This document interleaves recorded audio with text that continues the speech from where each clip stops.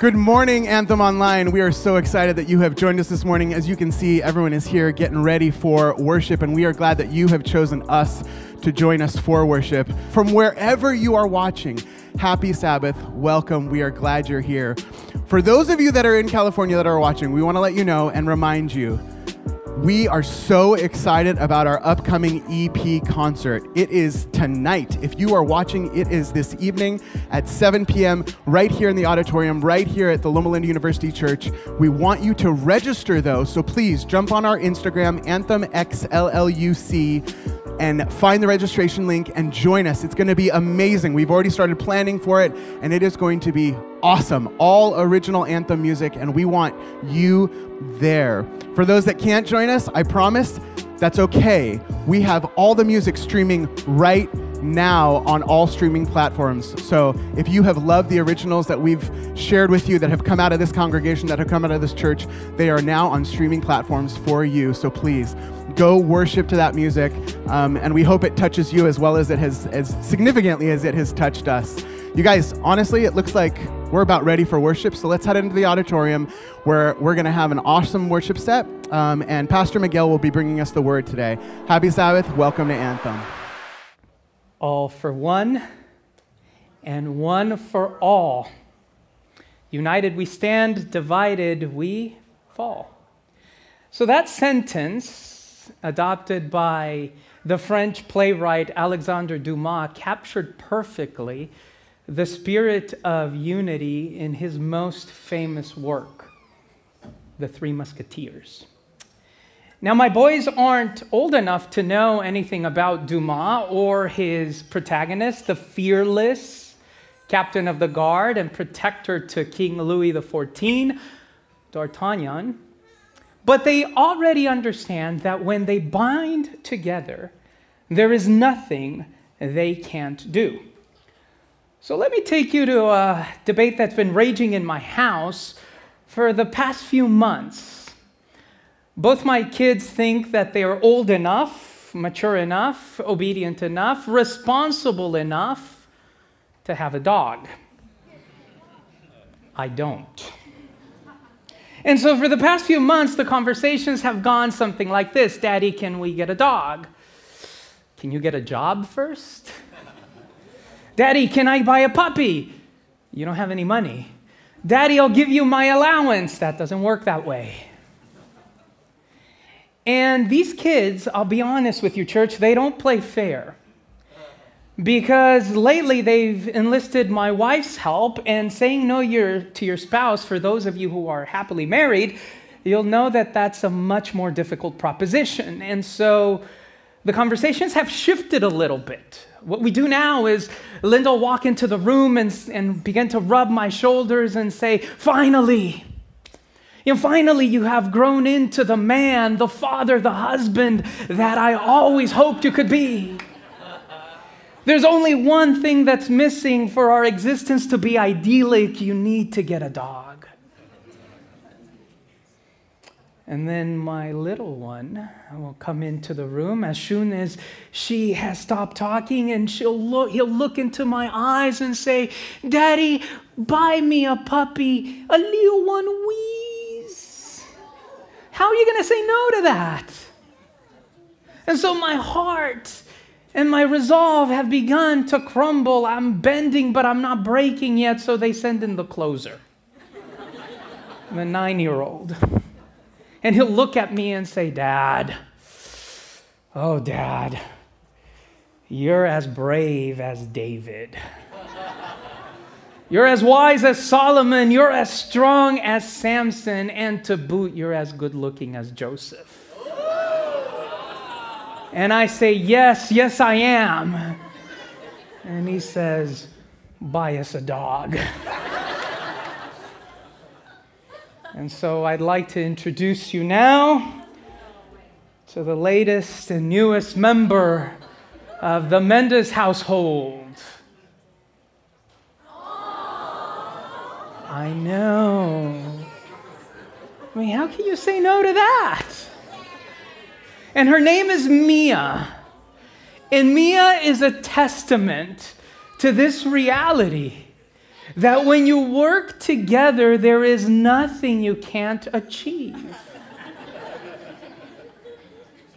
And so I want to invite you now to open your Bibles to a passage that should be familiar to you by now. After all, we've been living in it the whole summer. I'm referring, of course, to Acts chapter 2, verses 42 to 47. Last week, Pastor Joey magnificently told us about the first response, this idea of awe. And today, as we continue meditating upon that, I'd like to posit to you that a church in awe is a community that is united. So as you thumb through your Bible, or as you pop open your app and look for the passage in the phone, let me tell you that today, and just for today, we're going to be focusing primarily on verse 44. Acts chapter 2, verse 44, where Luke tells us. He tells us that all the believers were together and that they had everything in common. All the believers were together and they had everything in common. Now pause for a moment. Anthem Church, I want those words to sink into your mind because the reality is we live in a really divided time.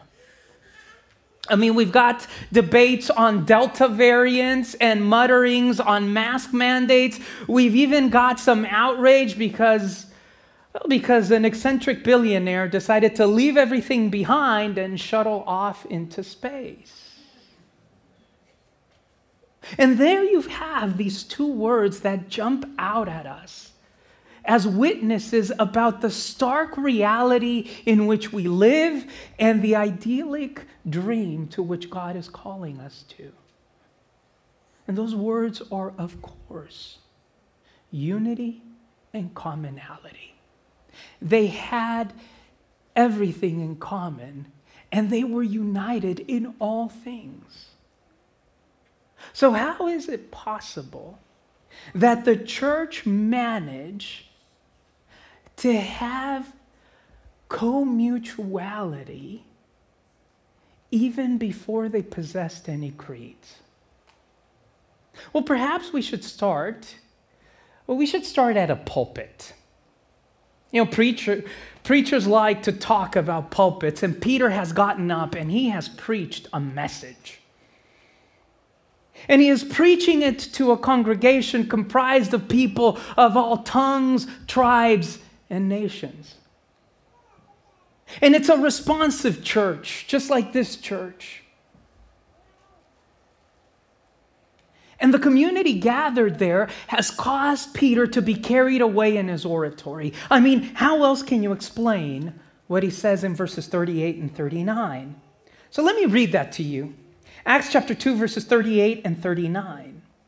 Peter replied, "Repent and be baptized, every one of you, in the name of Jesus Christ for the forgiveness of your sins, and you will receive the gift of the Holy Spirit." The promise is for you Gentiles, and for your children, and for all who are far off, for all whom the Lord our God will call. Now, how do I know? How do I know that Peter has been carried away in his oratory? Well, it's because just a few weeks after he has preached this sermon promising communion and integration of the Gentiles, he goes to Galatia. He goes to Galatia and he starts eating and drinking with the Gentiles there. And when he hears that there is a delegation from Jerusalem coming to examine the church, he takes Barnabas and the other Christian believers there and forms a separate table. So what gives Peter? How can you, on one hand, talk about integration, about the promise that is now made open and available to every tongue, every nation, and every spirit, and yet at the same time, go and form your own little clique, your own little table? Well, it's because Peter has learned what you and I already know. Preaching is way more difficult than doing. I mean, it's really easy to talk about unity. It's a completely different thing to be united. And so, Anthem, if we are to build a church that possesses the second response called unity, we must first grapple with this reality. It is far easier to love my own people than it is to partake of a love that creates a people. Let me say that again for you. It is far easier to love my people than it is to partake of a love that creates a people. And make no mistake about it, as the Spirit is descending upon those believers from every tongue, every tribe, and every nation, what God is doing is He is creating a new people. Now, I don't know where you come from. I don't know if you're a student or if you're on your last legs trying to give this faith thing a last chance. I don't know if you are finally finding a relationship with Jesus. I don't know if you feel encouraged because finally you can find a place to worship in. But whatever it is, whatever tongue, tribe, nation you have come from, here at Anthem, God is in the business of creating a new people. But how does He do that? Well, perhaps we should ask Philip, not Pastor Phil. Philip, the one who, in chapter 8 of the book of Acts, hears an angel. And the angel tells him to go to the desert. God moves like that, doesn't He? He calls you to go to a place that sometimes is so desolate that it isn't even a place. Maybe when you were filling out that application to go to school, you heard about this place called Loma Linda in the armpit of Southern California, and you said, I guess I'll go there. But friend, make no mistake about it. God is calling you to this desolate place because He wants to create, through His spirit of unity, something new.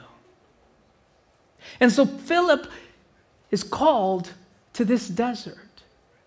And as he is inhabiting that place, he finds an Ethiopian.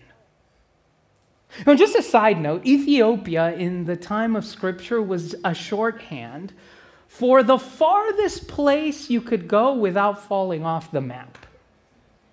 For the farthest place you could go to find civilization. It was kind of like Texas now. By the way, if I don't come back next week, you know why that is. But he finds this Ethiopian, and he's not only an Ethiopian, he's a eunuch. And this eunuch has just come from Jerusalem because he has tried to participate in the temple services.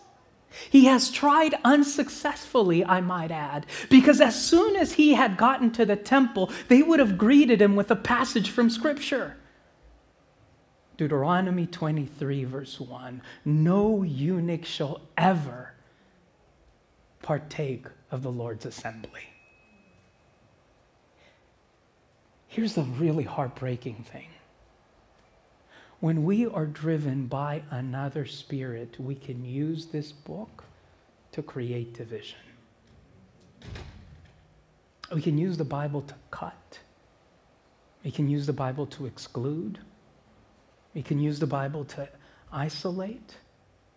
No eunuch shall have a presence in the Lord's assembly. And here's this man, right? He's desperately thumbing through the pages of Scripture, trying to find his story in this story.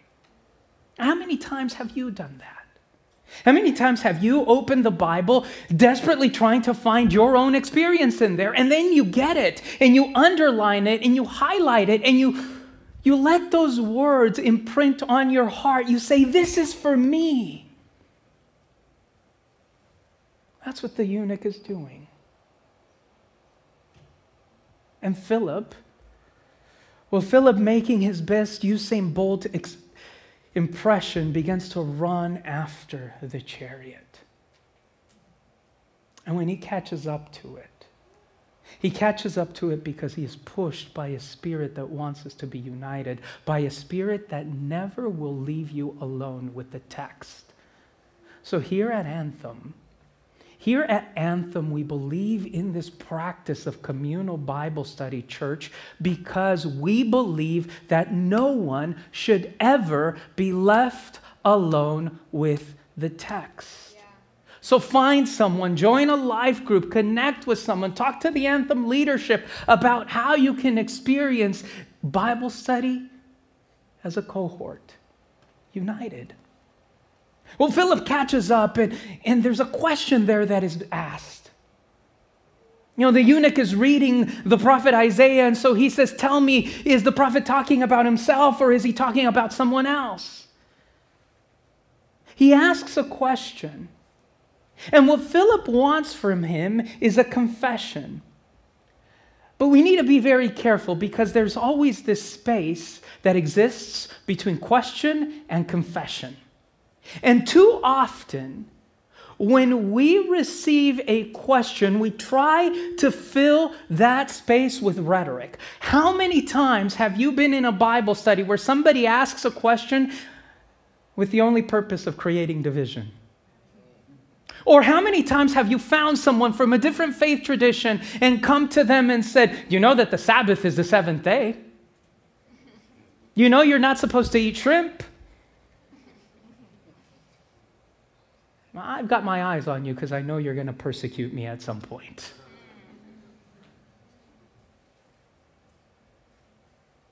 We try to fill these spaces between question and confession with division.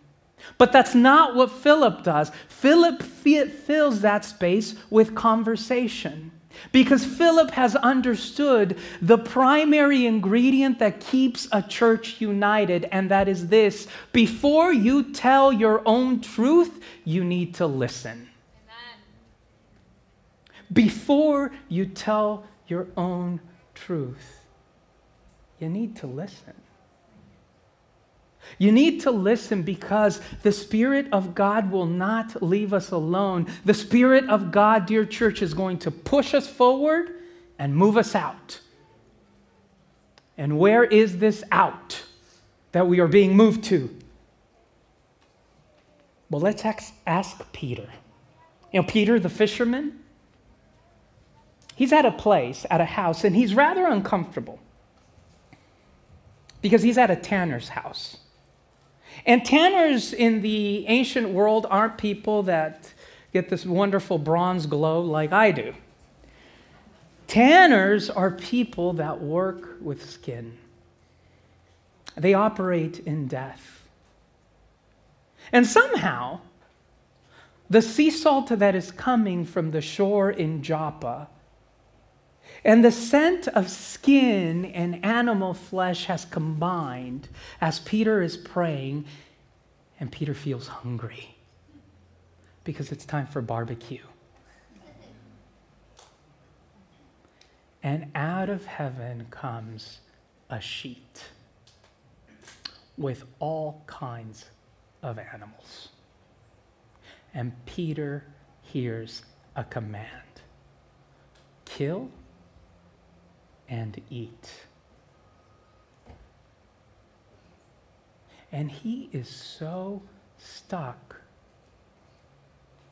in his way of understanding faith that the command needs to come 3 times for him to understand what God is trying to do.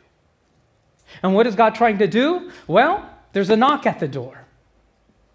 And it's a delegation from a Roman centurion. His name is Cornelius. And Cornelius is a powerful man.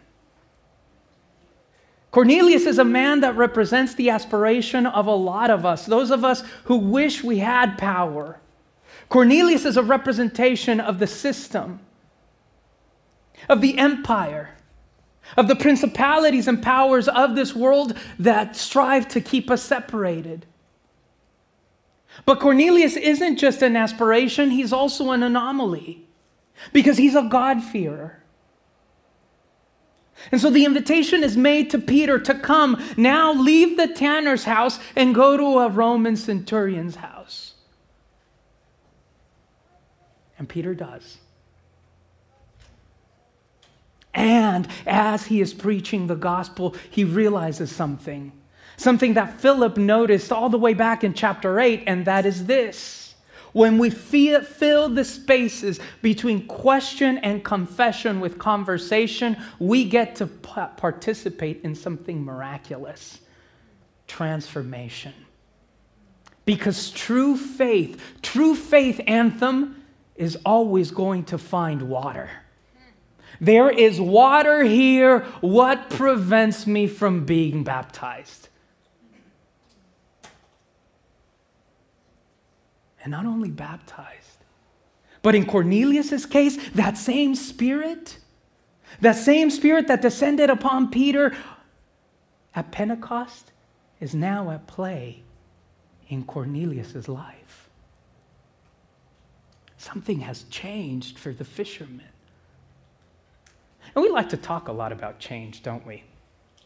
We live, after all, in a society that champions change. You don't like your major, switch it. Don't like your boyfriend, leave him.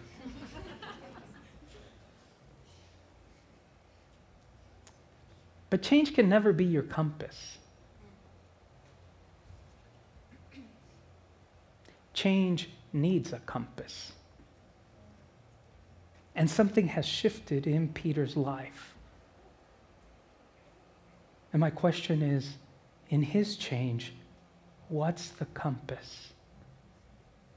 Anthem, in your change, what's the compass? And perhaps, and just perhaps, the compass ought to be the same one that drove Paul. The apostle to the Gentiles that says famously, I have become all things to all people. How much so? Well, in 2 Corinthians chapter 12, Paul is talking about everything he has suffered for the Gospels.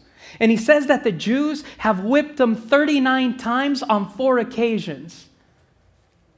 Now, what you probably don't know is that punishment given to Paul, 39 lashes, is a punishment that somebody would receive if they were to live and cohabitate with Gentiles and then try to get back into the synagogue. They would say, sure, you have to come back. But before we let you in, 39 lashes. And Paul does this because he values the Gentiles so much that he is willing to suffer for them. But he is also in love with the Jews so much that he is willing to let them hurt him. Unity. I have become all things to all people. Which is why it's so surprising, the scene that we find in Acts chapter 15. It's a church council, a church board meeting, one agenda, and one item on the docket. Shall we allow Gentile Christians to become part of our fellowship after they have confessed Christ? There's a delegation that has come from Antioch. Peter gets up and runs to the mic, stands at the lectern and says, I have seen it. I've seen it in Cornelius' life. God is doing something new. Paul and Barnabas at the other lectern, we have seen signs and wonders being performed by Gentiles. But the church is trying to domesticate difference. We try to do that, don't we? We want you to be a little bit different, but not so different that it makes us uncomfortable. And so we try to domesticate your difference. We try to domesticate your difference because we're afraid. The church in Acts chapter 15 is afraid that if Christians stop being circumcised, they are going to lose their identity. Our church is afraid. We're afraid that if we change worship style, nobody will come. We're afraid that if we open the doors, too many people will come. We're afraid that if we ordain women, well, that's a whole nother story. We're afraid. And when we try to create unity out of fear something terrible happens to your church, what we end up with is isolation. You see, the church had experienced in Acts chapter 2, Babel in reverse. Everybody, Scripture says, heard the message of the gospel in their own language. And they knew that story from long ago. Back in Genesis, they were all together. Do you remember? All together in one place, speaking the same language. They didn't want to go out, though. They wanted to build a tower. They wanted to stay comfortable. Wanted to stay insulated and isolated, secluded. And what does God do? God comes down and confuses them. Because God's purpose is for you to go out into the world, to be fruitful, to multiply. That's what disciples do. Well, they're afraid. And so James comes up. James, the brother of Jesus, does this wonderful process where he weaves together the story of the Gentiles with the story of this book. He says, God has had your name in his heart from the very beginning. God knew the Ethiopian eunuch. He knew him because in Isaiah chapter 56 it says, the eunuchs will receive a name better than that of sons and daughters. Cornelius might not have known God's name, but God knew Cornelius. You were in God's plan from the very beginning, not in spite of your diversity, but because of your diversity. And then James says, it doesn't matter how difficult and how deep the tear is in the church. When the church subjects to the spirit of unity, nothing can drive us apart. That master preacher, Fred Craddock. Fred Craddock, when reflecting upon Acts 15, puts it like this. He says, the real thing that is going on is that the Christians, and they were all Christians to be sure, didn't only disagree with one another. Individual Christians disagreed with themselves. Their heart was torn. And when we lash out against someone because of their position, the reason for the ferocity in the attack is that I am at war with myself. And when I am at war with myself, my tendency is to create casualties of the people I love. So the spirit of unity would have us as an Anthem community, as the Loma Linda University Church, as Adventists, and as Christians, to put our weapons down and to say we are no longer at war with ourselves. How? Louis Pasteur, a French scientist, once wrote that when one is suffering, one doesn't ask what country or what religion you have. One is simply called to say, you suffer. That's enough for me. You belong to me, and I will help you. And so maybe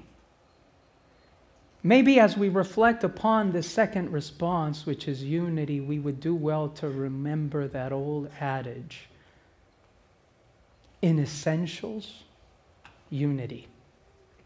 In non-essentials, liberty. In all things, charity. And this morning you probably are asking, Pastor, what are essentials? I don't know. But Paul knows. Paul, the one who was beaten for unity's sake, says, one Lord, one faith, one baptism. Because the only body capable of taking in our bodies with all our different marks is the body of Christ. So we've asked you throughout this summer series to participate in these challenges with us. And today we would not only ask, but demand something of this community. We would ask for 5 minutes of your time. Just 5 minutes. Starting today at 2:42 p.m. We're going to be praying from 2:42 p.m. to 2:47 p.m. And it's going to be a simple prayer. We're praying for that spirit of unity to descend upon our church. We're praying for the coming of the Holy Spirit. And you don't have to do anything. All you have to do is call in to this number, 909-361-6220. That's 909-361-6220. You'll be prompted to enter an ID. And the ID is the address of the church. And if you don't know the address to this church, you spent too much time on Google Maps. But the ID number is 11125, followed by the pound sign. So you dial 909-361-6220, and then you enter 11125 and the pound sign. We don't need you to say anything. We just want you to be there, to hear a community that is praying for that spirit of unity. Because the only body that is capable of taking us all in is the body of Christ.